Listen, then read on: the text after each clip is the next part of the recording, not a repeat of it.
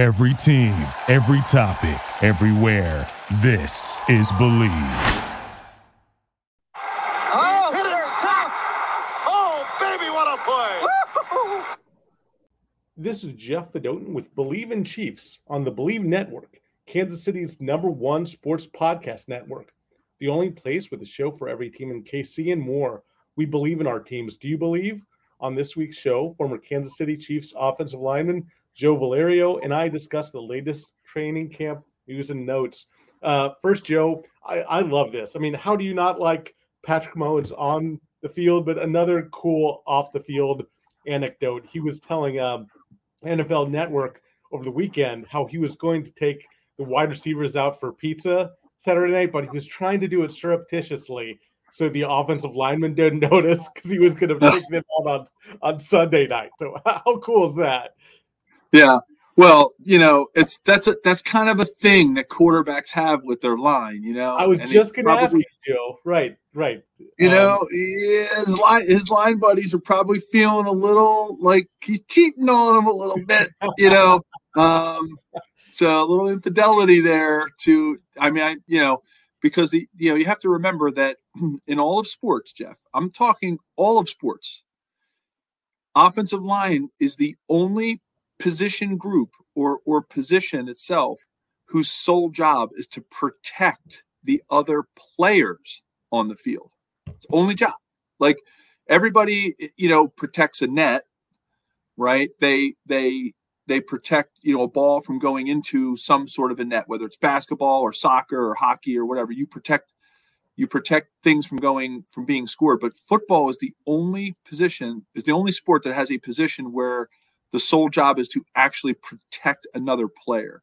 So in that context, I'd have to say that the offensive line is probably feeling a little slighted right now because you have to remember wide receivers, they're the beneficiaries of the quarterback's throws, where quarterbacks are the beneficiary of the hard work and toil and blood, sweat, and tears that offensive linemen put in.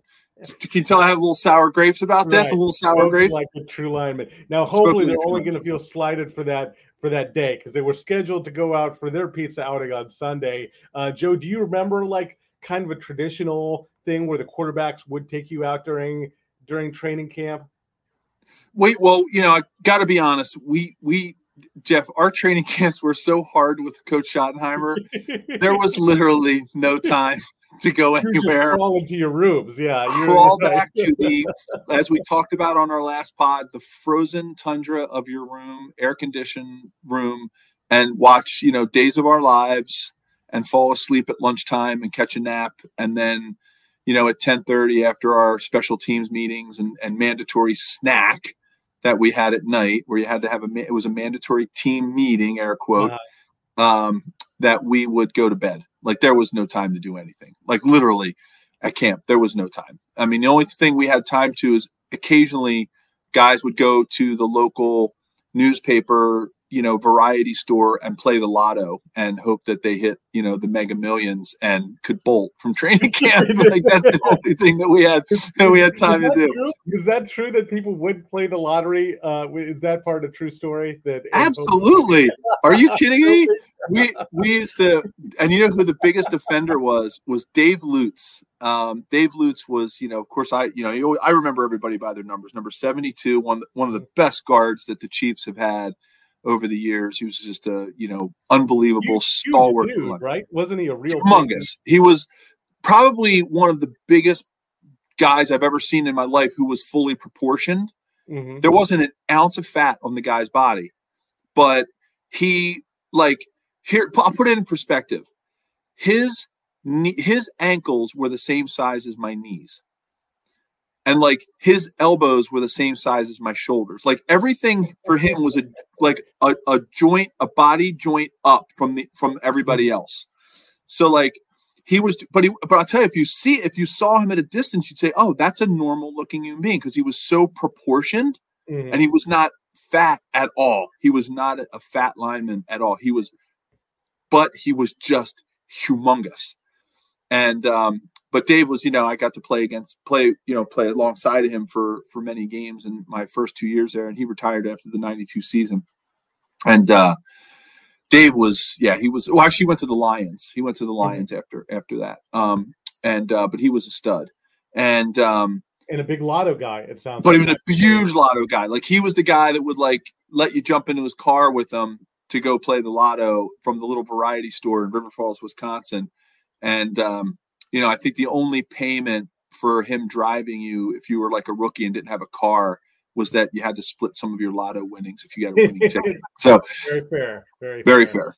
Did you ever split lotto winnings with? I know, obviously not win the whole, but you have $10. Did that ever? Did that ever happen? Didn't win a cent, man. Didn't win a cent, even though because that was always our dream, was to like walk into like the meeting rooms the next day, after hitting the Powerball. Because Wisconsin back then was one of the early Powerball or big, multi-state lotto, and Wisconsin used to participate in that, and they were one of those original states. And we, it was like a fantasy that you could walk into the team meeting room at like 8 a.m. at training camp the next day and be like, "Coach, sorry, here's my playbook, and I just won a Mega Millions jackpot, and I'm out." Like that was like a dream, like that was like a fantasy we used to have. That's how hard Coach Schottenheimer training camps were, that you went to play the lotto.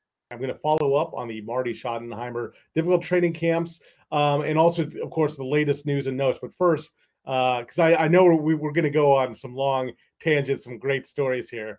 But first, so we can get our sponsor in, Bet Online is your number one source for all your betting needs. Get the latest odds, lines, and matchup reports for baseball, boxing, golf, and more.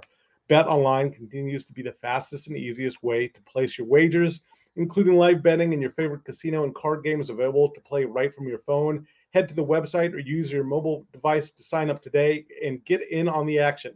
Remember to use promo code BLEAV, BLEAV, for your 50% welcome bonus on your first deposit. Bet Online, where the game starts. Joe, you mentioned how there were no time, there was no energy for quarterbacks to take the linemen out for pizza during the Marty Schottenheimer training camps. It seems like every press conference question I hear during the Chiefs training camp mentions how an Andy Reid training camp is so hard, and it is. Like Drew Tranquill, the new linebacker, on Monday said, it's harder than any of the camps he had previously with the Los Angeles Chargers. They run out a lot of plays. I think the mental aspect, the verbiage is really difficult. But, Joe, I kind of take a little bit of offense on behalf of you guys because your training camps must have been much, much harder than this. Well, look, Jeff, to be honest, it's all perspective, right? It's all what these guys are used to and what we were used to. So I don't like sit there. I've joked about this before, right? I don't want to be one of those ex-players that says, well, I walked to school uphill both ways in the snow, no shoes. Like, I don't want to be one of those old timers, right? Like, so it's all perspective. And I'll start it with that, right? I'll preface it with it's all relative, because that's how, a lot of these players grew up. I mean, even college to a certain degree, with a lot of the hitting and, like, for example, not to bring up the Ivy League, but the Ivy League doesn't really even hit anymore during the season. Once the season starts, they don't even have contact. They have some limited contact days at training camp. And then once they get into the season, they just find other ways to. Now, with that said, though, Jeff, I'm wondering if it's in some strange way causing a lot of these camp injuries, right? If the players aren't used to having full contact in a lot of their lives, whether it's through the season or early on in training camp, like, you wonder sometimes if it's causing more injuries, and the players aren't actually in some kind of a contact shape. Because look, I'm no physiologist or exercise kinesiologist or whatever. Like, I don't have any scientific background to go with this, but I've been doing, I did physical stuff enough in my life and read up on things to at least be able to offer an opinion on it, possibly. Is that, I always felt like I was in pretty good hitting shape. And I think a lot of players were. And it would be interesting to see some kind of statistical correlation between the types of injuries that we see now during the season and during training camp that maybe, what it looked like and how many players went, how many in 1995, let's just pick a point in time, right? Almost, 20 or 30 plus years ago. So, if a player went into, training camp at, if the team went into training camp with 80 guys on the roster, how many, got put on injured reserve before the season started? How many players got hurt during the season? I'm sure some whiz-bang statistician could put those things together. I would love to see it. And probably fans might be curious too, to think about, like, is the lack of contact actually detrimental to the players from an injury perspective and sustaining, either season ending or long-term injuries that maybe could have been avoided if you were in better, and I'm going to use this term like an old timer, hitting shape. Yeah. And we've seen that throughout the league, the Joe Burrow injury so early, the Jalen Ramsey injury, which we're going to mention. Joe, I wonder if this is accurate because, I have your opinion. Obviously you were in it.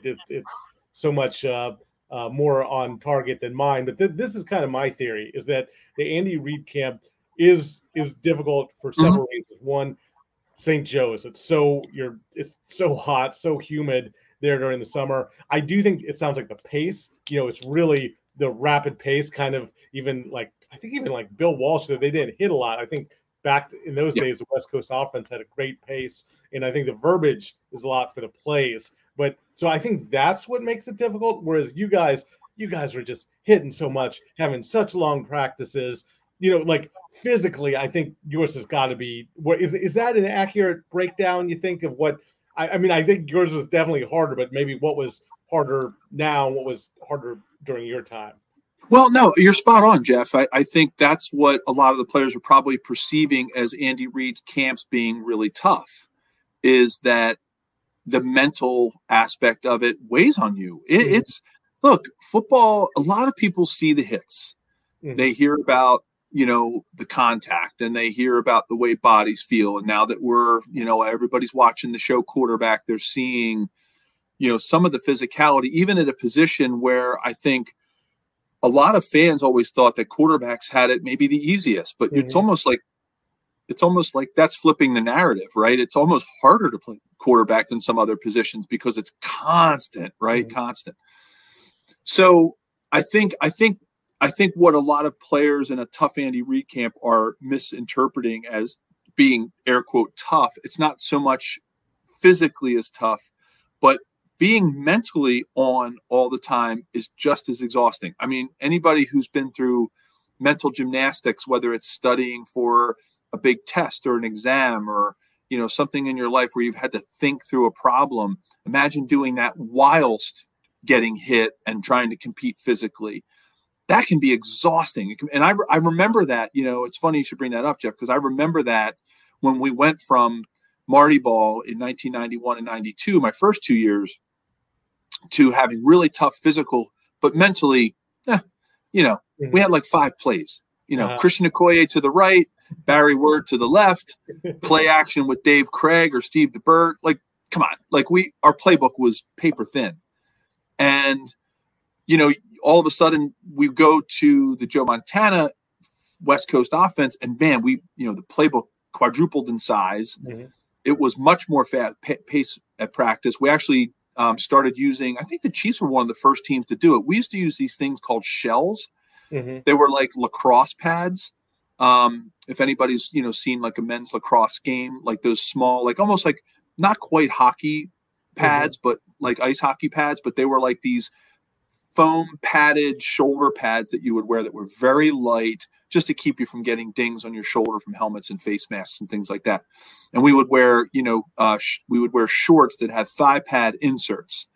So the only things that really weren't protected was, your knees at that point with an actual pad. You at least had something on your shoulders. They were very light, and they could let us go, man. Like those, when we wore shells, Marty expected us to be just like an Andy Reid camp. Boom, boom, boom, boom.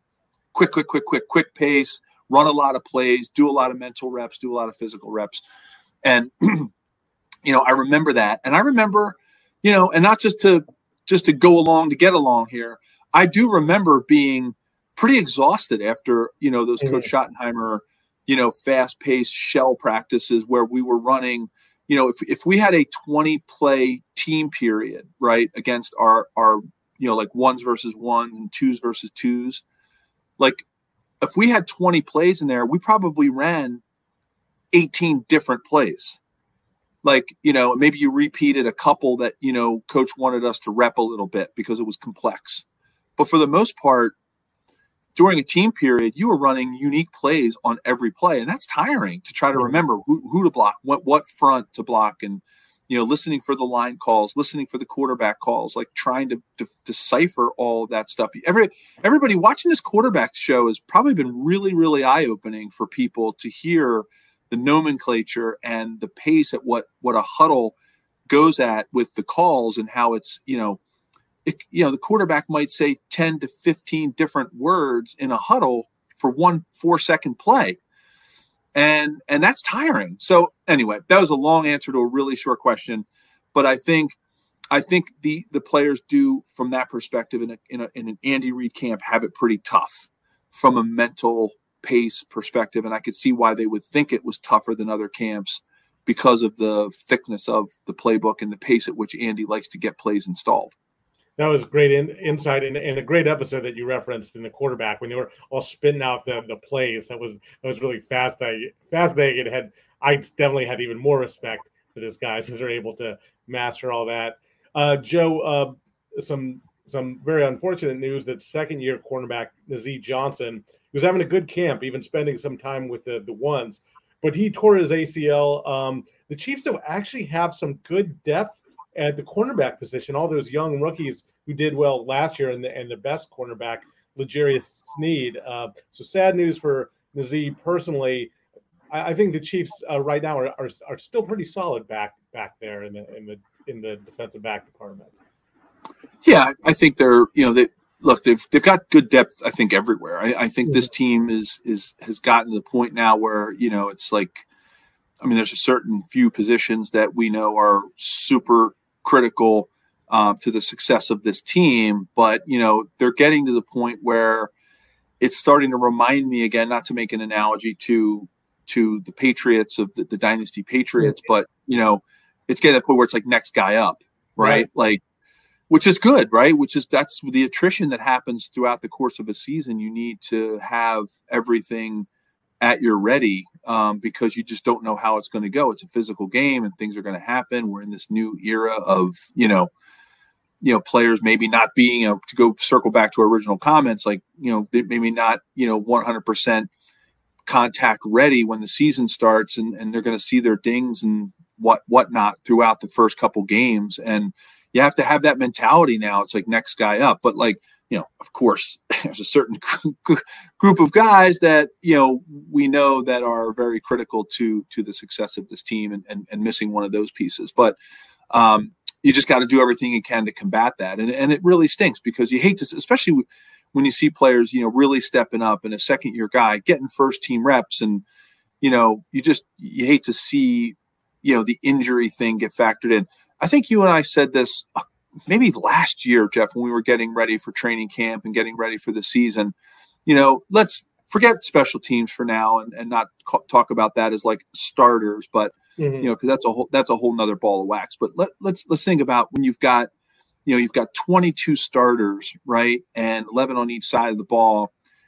I would consider your training camp a success if you can come out of it with, somewhere between 9 and 10 of those starters on the opening day roster. What happens during the season? Again, we can't control the crazy hits and the crazy body positions that players get put in when an actual live game is going on. But I would say, if most NFL teams could come out with somewhere between 18 to 20 of their starters, air quote starters, that they go into training camp with, I think that's probably a pretty good stat. And I think you probably would consider yourself, relatively fortunate, or you've constructed a training camp that has given your players the best chance to get to the first game healthy and also get in all the work that you need to get in so that, and here comes that saying again, September is not the new preseason. Right. So that's right. We got to trademark that. But like Tony Romo. I'm going to have to call CBS Sports. Well, your people will call his people. Yeah, exactly. But like, I think if we, if we think about it that way, that if you can balance getting a very productive training camp in with 18 to 20 of your starters opening day, I think that would be pretty successful. Look, you can go in with all 22 starters and have a very mediocre camp. Maybe that's not the way to do it. Or you could go back to Coach Schottenheimer days and have 15 of your 22 starters on the opening day roster. That would not be good either. So, there's that fine balance that NFL coaches have to balance today with all this cap money being tied up in your top players. Yeah, Joe, and I liked what you said about the Patriots comp. That really is from the quarterback and coach on down. It's getting more and more similar between the Chiefs and the Patriots. And another thing, too, I'm sure we'll talk about in future pods, I've kind of mentioned before, a similarity, part of their success, both the Patriots and the Chiefs, the way they've dominated their divisions. Like the AFC East was not very good to the Patriots run. You think of all the turnover of quarterbacks with it was before Josh Allen, the turnover they had with the Bills and Jets and Dolphins. And the Patriots were able to win that division and good seeding, a lot of home playoff games. Chiefs have kind of used the same formula in the AFC West. Going back to injuries, like you said, unfortunately it's going to happen, and you try and get the best situation out of training camp to just minimize, maybe only be a couple starters down. And one of the guys who probably would have been a starter, and Kadarius Toney, I talked to an orthopedic surgeon, Dr. Gladstone in Mount Sinai in New York, and he had some interesting things to say. The Chiefs have still not revealed whether it's just Toney is getting a trim, where he's getting some of the meniscus just taken out, removed, or a repair. And that's a difference. Like, for instance, we mentioned Jalen Ramsey, the Dolphins cornerback, new on the Dolphins this year. He got a repair, so he's going to be out until November. Until early November, and that's or he might even be December. He was injured slightly later than Toney. Toney probably out until early November if he got a repair. If he just gets it trimmed or snipped out, week one is a possibility. The Chiefs haven't revealed which kind of surgery, but it's kind of interesting that you would think, well, why doesn't everyone just get it trimmed or snipped to be back faster? They think that repairing is better long term, just because if you have like 50% of your meniscus removed, it's long term arthritis is there's a lot of potential for that. So something to bear watching, and we'll get a better idea of that time frame once that's revealed. I'm sure the nature of the surgery, but just that's probably the Nazeeh Johnson injury, very sad, but probably the one everyone's most kind of concerned with is the Kadarius Toney injury. So, yeah, I mean, he's one of those 22 we talked about, right? That goes in as a starter into this camp, and you want him on opening day, and we saw the magic that he brought to the Super Bowl and the playoff run, and what he was going to bring, and getting back to some of that speed and playmaking ability that we had with Tyreek Hill. I think that was what everybody was looking for. And yeah, those knee injuries are tough. It's what is he going to do? Is he going to kind of put himself on the line for that back-to-back Super Bowl and try to just play this thing out, or is he going to look at this? Well, maybe I have 6-7 more years left in the league, and I'm going to go for the long-term, kind of solution. It'll be interesting to see how his own personal beliefs or, kind of belief system plays into this. I'm anxious to see, or I'd be anxious to see. I don't know if we'll ever know, right? Those are private conversations I'm sure he's having with doctors and team physicians and the coaching staff and management and all that good stuff. But I would be curious to fly on the wall to those conversations, or even in his own private life, right? To be a fly on the wall in his house as he's talking to his trusted advisors, right? Like, what do I do here? Do I say, look, I really want to win this one back, and I want to make 2023-24 like an unbelievable season, and I want to give it my all, or I'm like, I might have a couple more years left. I don't know. For me, if I'm Kadarius Toney, I guess I go with the day to day, and I just try to get back on the field as quickly as I can. That makes the most sense, right? Without jeopardizing too much of his future, because he has been so injury prone, right? Like if he might just keep kicking that can down the road and never really get to where he needs to be if he doesn't actually start to participate. So, it's tough. It's tricky. Think about anything in your life. I'll ask our listeners to think about anything in their life that they have that's an investment or something that they like to use, whether it's having a car that they like to drive or a bicycle or a piece of lawn equipment, or like how you treat that thing like, well, I got to use it, but I also don't want to wear it out either. Right. It's like kind of like thinking like a car lease. Like if you've got a 12,000 mile a year car lease and, you really love driving that car, but you're thinking, God, if I go over the miles, I'm going to have to pay extra. And, I might not have as good a residual value and I can't trade it in. Well, I hate to say this, Jeff, athletes are like a car lease. So they're a commodity. They're an investment and a tool and they're a product to try to get out onto the field and use them in a way that is very balanced and the same way you would use an investment in your own life. And regardless of Tony's health, Joe, you talked about how the Chiefs are such a well-rounded roster that they have good depth pretty much across the board. Some areas more so than others. The wide receiver position is going to be really interesting to watch because I think there's a lot of solid players. I'm not sure somebody might emerge. Maybe it's a Rashee Rice, maybe it's a Justin Ross, but to see who makes the team and who makes the biggest impact is going to be really interesting. They've had such turnover the last 2 years. Guys like MVS, Valdez-Scantling is like one of the veteran receivers, and he's been there 2 years. I think he's tied for like the longest tenured receiver. It's going to be really interesting to see when Tony comes back and how the rest of the receiver group shapes up. I think that's one of the most interesting kind of positional groups, I think, to monitor there.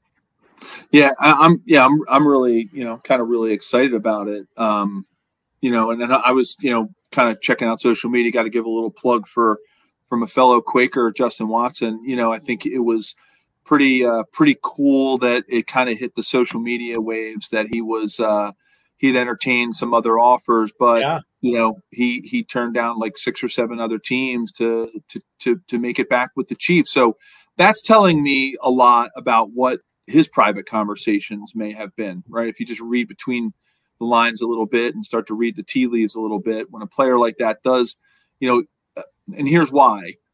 Justin, they must have told him something about what his role would be or what it might look like, because, here's a guy that he's already won 2 Super Bowls, right? He's already caught touchdowns in real games from, 2 of the best quarterbacks to, that we can think of, right? In Tom Brady and Patrick Mahomes. And it's like, you think, I'm just going to take the biggest payday I can get because I've checked all the other boxes. I made it to the NFL from an Ivy League school, which is against the odds.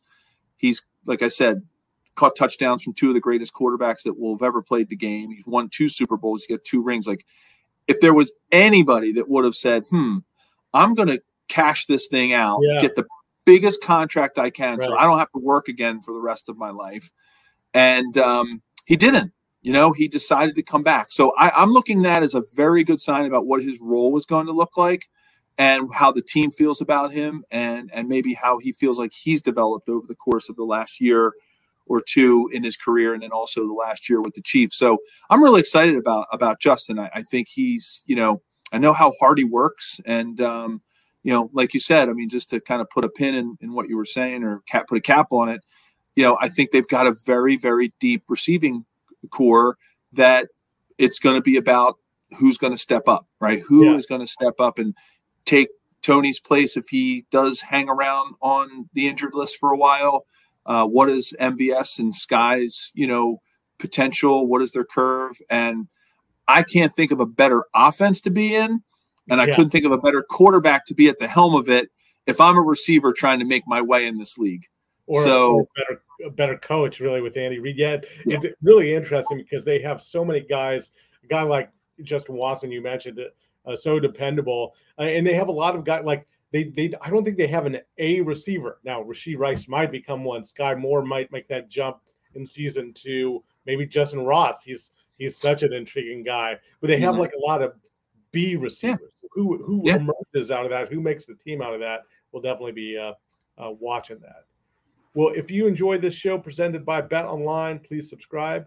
We're available on your favorite directories: iTunes, Spotify, Google Play, Luminary, and TuneIn. Thanks for listening, and we'll be back next week.